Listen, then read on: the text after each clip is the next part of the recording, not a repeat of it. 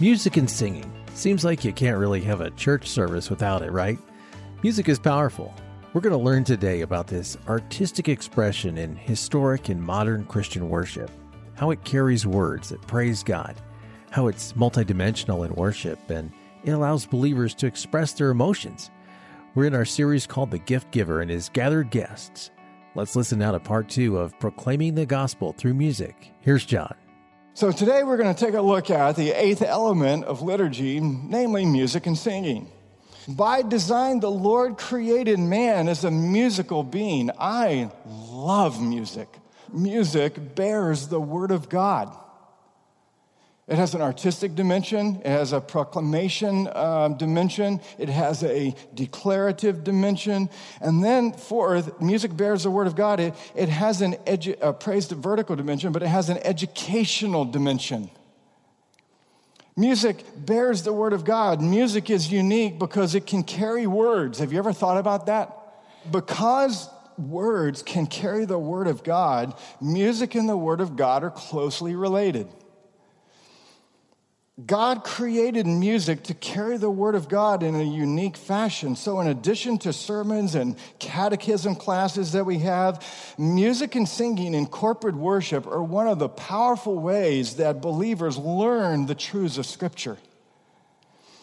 Listen to the Apostle Paul in Ephesians chapter 5, verses 18 through 19. He says, "Be filled with the Spirit, addressing one another in psalms, hymns, and spiritual songs, singing and making melody to the Lord with your heart." You have to read that in the plural in the Greek. It's all written in the plural to the church. It's not your individual prayer closet. Church, be filled with the Holy Spirit. Church, when you come together, address one another. How? In psalms, hymns, and spiritual songs, singing and making melody to the Lord with your heart. And so the command here by Paul to be filled with the Holy Spirit is followed in verses 19 through 21 with a string of 5 participles. Now, if you haven't done English grammar lately, don't worry about participles, but they're there, okay? And what these participles denote in the Greek text is simply the result of being filled with the Holy Spirit. So what does it look like to be filled with the Holy Spirit? Well, significantly, 3 of these 5 participles, Paul says, has to do with singing. If you're filled with the Holy Spirit, the church, corporately, guess what it will do together? Sing. It will sing. And so one thing is for sure, a Spirit-filled believer in a Spirit-filled church sings. They have a song in their heart. And so in addition to this vertical dimension of praise to God and worship, Paul says in chapter 5, we have this horizontal dimension. We are singing to one another. When God's gathered guests are assembled like today in corporate worship, they sing and they are speaking God's word to one another. Did you know that? When you sing, you are speaking to your brother or sister in Christ who's next to you. Sometimes when we're singing in church, I won't sing. I'll just close my eyes and listen to everybody else sing and let you encourage me like that. We are singing to each other psalms, hymns, and spiritual songs. The church in worship not only sings to God, but we sing to one another. This means the church gathers in corporate worship not only to praise God, but to teach each other, for mutual edification in the faith. And so music then plays a very vital role in the educational ministry of the church, does it not? It is a powerful way that we inculcate the truth of God's word into the hearts of everyone. J.I. Packer and Gary Parrott, they've written a very good book called Grounded in the Gospel. Packer says it is one of his most significant and most important works he's written at the end of his life. He's now very old and very weak, but he's still writing, thank goodness. But listen to what they say. They're writing a book grounded in the gospel about the importance of coming to catechism classes, and to be taught in the church. And they say one of the ways that you can come and be instructed in the church, listen, they say there is one particular catechetical strategy that has the potential to deeply engage our minds, hearts, and bodies, because we're a whole person. We're not just a mind, right? We're not just a body. We're a body-mind. We are emotional, spiritual beings as well. And so this one particular catechetical strategy has the potential to deeply engage our minds, hearts, and bodies at the same time in a unique way. What is it? The singing of well-chosen hymns of the faith. Such singing was often a key feature in the history of catechesis. That's instruction, teaching in the church. Ambrose of Milan wrote congregational hymns to catechize and said of their usage in his church, quote, "All therefore have been made teachers who before scarcely were able to be learners." And guess who was present in Ambrose Church to be taught the truth of God's word as the church sang his hymns of faith? Among those who were present, singing the faith under Ambrose's ministry was Augustine himself. One of the greatest theologians of the church, Augustine, learned the faith through singing of hymns in Ambrose's church. It's a powerful educational tool. I want to give you another example. Modern Christians in Mozambique, guess how they learn the truths of the Christian faith? They turn sermon notes into songs. Listen, a missionary, his name is Greg Kernaghan. He reports how a congregation in Naigula responded in a surprising way to his 40-minute teaching of Scripture. So listen to the account that this missionary gives about what happened when he was in Naigula in Mozambique teaching the Scripture. He says, quote, "I asked the translator, what were they singing? And his answer was unexpected. This is an oral culture. Few, if any of these men can read. They will compare notes, so to speak, of what you have taught, and then pack the teaching into a song that all will learn.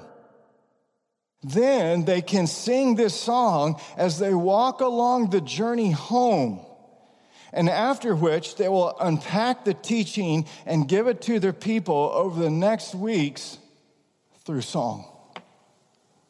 That's powerful. Since one of the main purposes of music is to rehearse the great truths of Scripture to each other in the church, it is of, pun intended, paramount importance, had to get that in, it is of paramount importance that the leadership of the church help choose songs that faithfully set forth the orthodox teaching of Scripture, particularly the gospel. I don't know if you noticed this morning, but you sang the Apostles' Creed. Powerful formation there. Singing that over a lifetime, bringing the truth of the gospel and the Christian faith to bear upon us. And so music played a significant role in the early church's conflict with the heretic Arius and his followers, Arianism. Arius, you know what he did to spread his Arian heretical teaching? He composed hymns to spread his view that Christ was not fully God. He wrote hundreds of them. And Arian hymns became so popular with ordinary churchgoers that they increasingly became ensnared in the Arian heresy, denying the full divinity of Christ. In Colossians chapter 3, verse 16, Paul reveals how God has designed music to bring the gospel fully to bear upon the listener's soul in corporate worship. Listen to what he exhorts the Colossian believers in Colossians 3, verse 16. "Let the word of Christ dwell in you richly, teaching and admonishing one another in all wisdom, singing psalms and hymns and spiritual songs with thankfulness in your hearts to God." Just a couple quick observations. The phrase word of Christ, do you know what that phrase word of Christ is? It means the gospel. It's a technical phrase in the New Testament referring to the gospel. Let the gospel dwell in you, listen, richly. The gospel is paramount in everything. That is my whole sole purpose in life, is to show you every week here in the church the gospel has to do with everything, including corporate worship. Let the gospel dwell in you richly, not just dwell in you. That's a good start. Richly. How will that happen? One of the ways Paul says that will happen is through the corporate singing of psalms, hymns, and spiritual songs. Do you see how important the educational dimension of music is in the church? Do you understand that's why I put such a huge premium on it for our church? It's not just because I love music. I do love music. I love the artistic dimensions of all sorts of music. I really do. But I see it as a gift given to teach and instruct the church in a unique and powerful way to form you. And so the biblical model is always, we see it throughout Scripture, to sing of God's deliverance, to sing what we preach, right? To preach what we sing. We preach the gospel, we sing the gospel, we pray the gospel, we believe the gospel, we hear the gospel, we receive the gospel in the sacraments. It's all about the gospel, right? And so let us not forget that the singing of the gospel is not only a powerful witness to unbelievers, but it is a powerful source of encouragement and edification to believers who gather in the church each week. Michael Horton says this. He says, we must never take Christ's work for granted. The gospel is not merely something we take to unbelievers. It is the word that created and continues to sustain the whole church in its earthly pilgrimage. And so that the purpose of us coming together in corporate worship is to address one another in psalms, hymns, and spiritual songs, singing the gospel to drive the truth of it deeper into our hearts every week, to help sustain one another in this often difficult earthly pilgrimage, right? That's why we come to church. Fifth, music enables believers to express their emotions. So music has an emotional dimension. We don't deny that. You can make people cry. You can make people get fearful. Watch a horror movie, turn the sound off. It's not scary, right? Turn on that scary, it's like, oh no, here it comes. It's going to come. It's like, boom. Music is emotive. Music will move you. Music aids the believer in expressing his or her emotions. Just a reminder to all of us, God didn't make us stoic stones. And guess what? If we won't praise him, Jesus said even the stones will eventually cry out.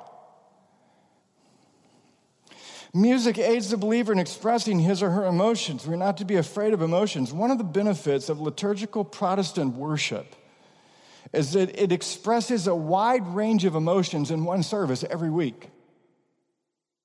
Listen to how this one writer writes it. His name is Silverio. I like that word, Silverio. It's like, man, that's a cool name, Silverio Gonzalez. He writes for Michael Horton's work out in California, Discover, Core Christianity.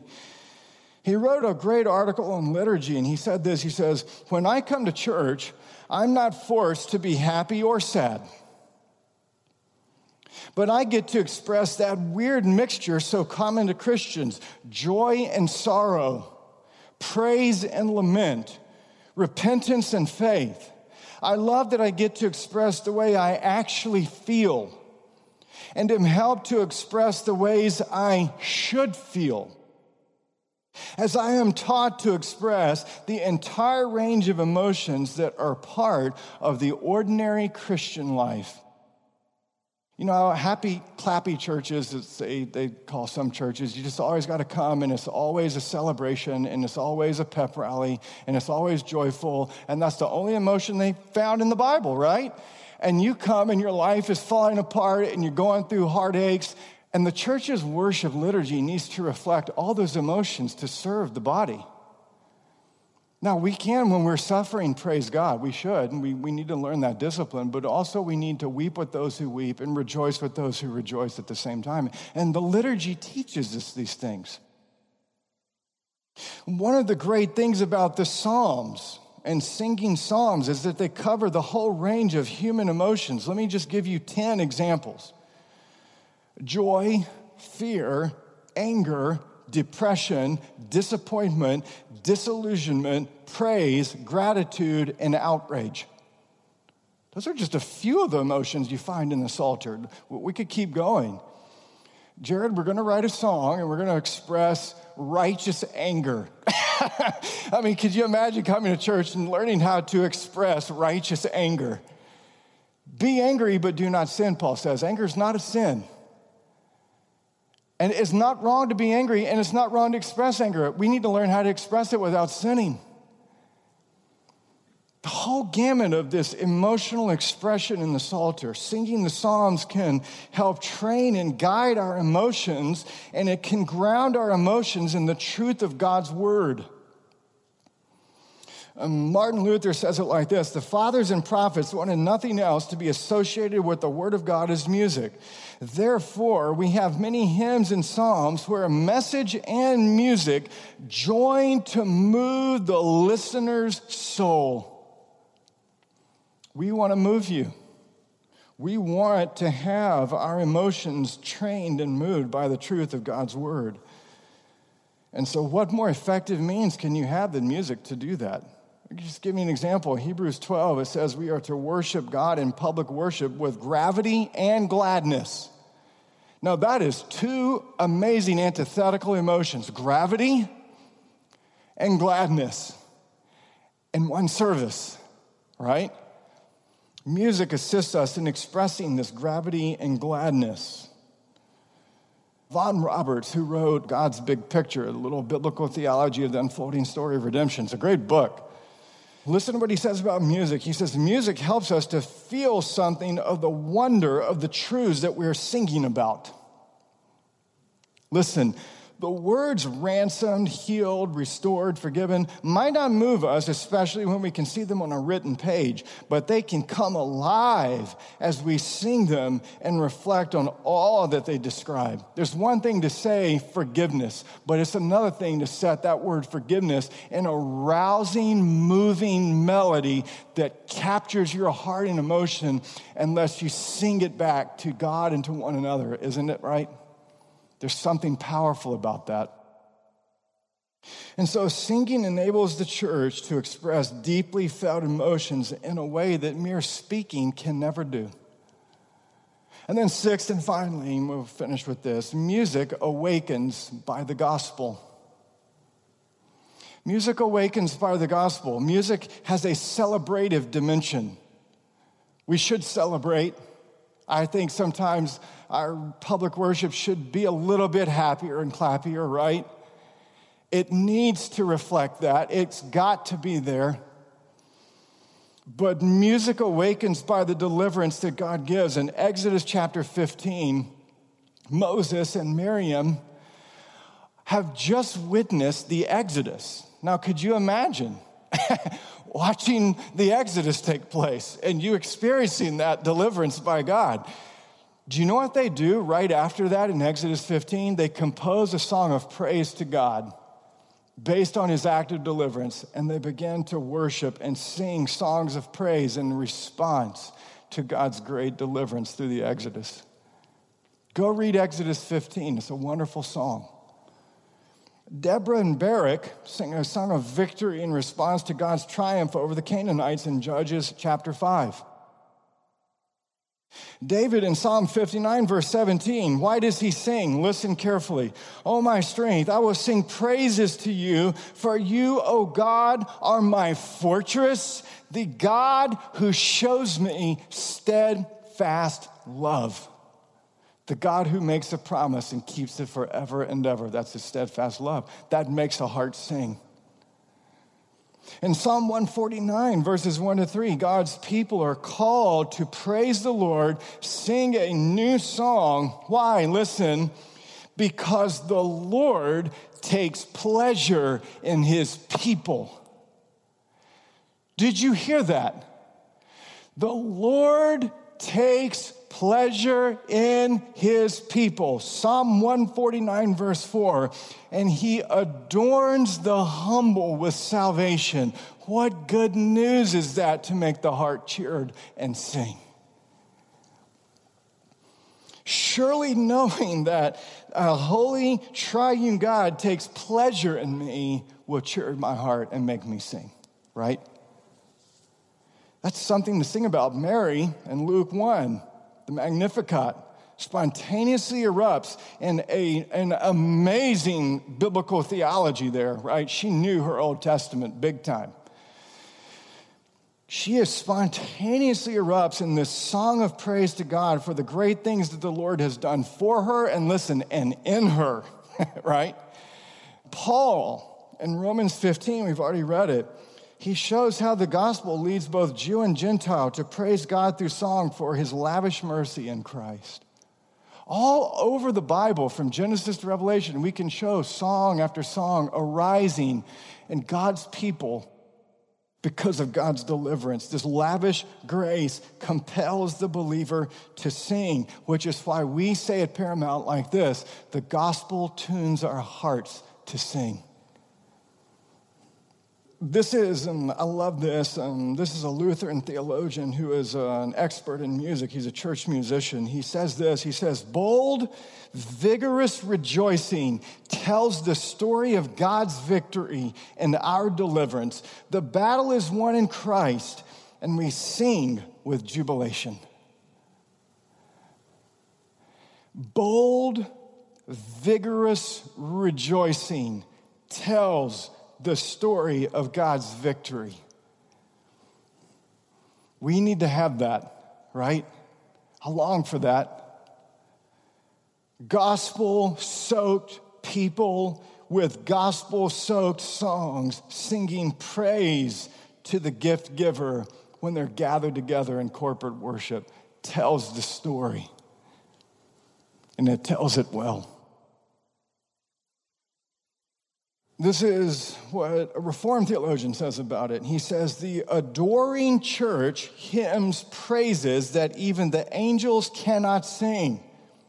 For only the church has known the divine love that bore the doom of lost sinners and gave them sonship with the beloved. Isn't that beautiful? The gospel awakens music in God's people's hearts. And so we finish with Martin Luther. We should, because he was the expert in the music. Martin Luther, actually, he was a great musician himself, and he wrote hundreds and hundreds of hymns. But he says this: for God has cheered our hearts and minds through his dear Son, whom he gave for us to redeem us from sin, death, and the devil. He who believes this earnestly cannot be quiet about it. He must gladly and willingly sing. Isn't that beautiful? So as we reflect this morning on the role of music in the church's worship, what have we seen? We've seen this. Music is a gift of God's good creation. Music beautifies the church's worship. Music joins proclamation to praise. Music proclaims the excellencies of God to all who are present. Music joins praise to proclamation. Music praises God for who he is and what he has done, both in creation and in redemption. Music bears the word of God. Music educates the church in God's word, particularly the gospel that dwells richly in God's people when we sing it. Music enables believers to express a wide range of emotions. And music awakens by the gospel. A heart filled with good news sings, and a church filled with good news sings. And so let us hear and heed the psalmist's invitation. Oh, come, let us sing to the Lord. Let us make a joyful noise to the rock of our salvation. And so, Father, we thank you for the gift of song. We thank you for the gift of music, singing. And I pray that by the power of your Holy Spirit, your gospel, your good news would sit richly in this church. That corporately your good news would fill this church, fill every heart, every believer here. And even sad hearts can be cheered by good news. And help us to have vigorous, bold rejoicing, responding in thankfulness and praise to you. Father, Son, and Holy Spirit, we pray. Amen.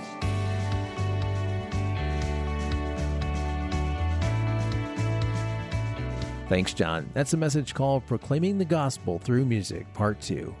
We'll have more from the Gift Giver series coming up next time. The heart of Him We Proclaim is to bring you the gospel of good news each weekday. With each message, our prayer is you would hear, believe, and enjoy the gospel in your life. If you want to re-listen to or share any of these messages, you can find our smartphone app or locate our podcast by searching for Dr. John Fonville or Him We Proclaim. Him We Proclaim is a broadcast of Dr. John Fonville. If you would like to learn more about his local church in Jacksonville, Florida, you can visit ParamountChurch.com. Thanks for listening, and we hope you'll join us next time.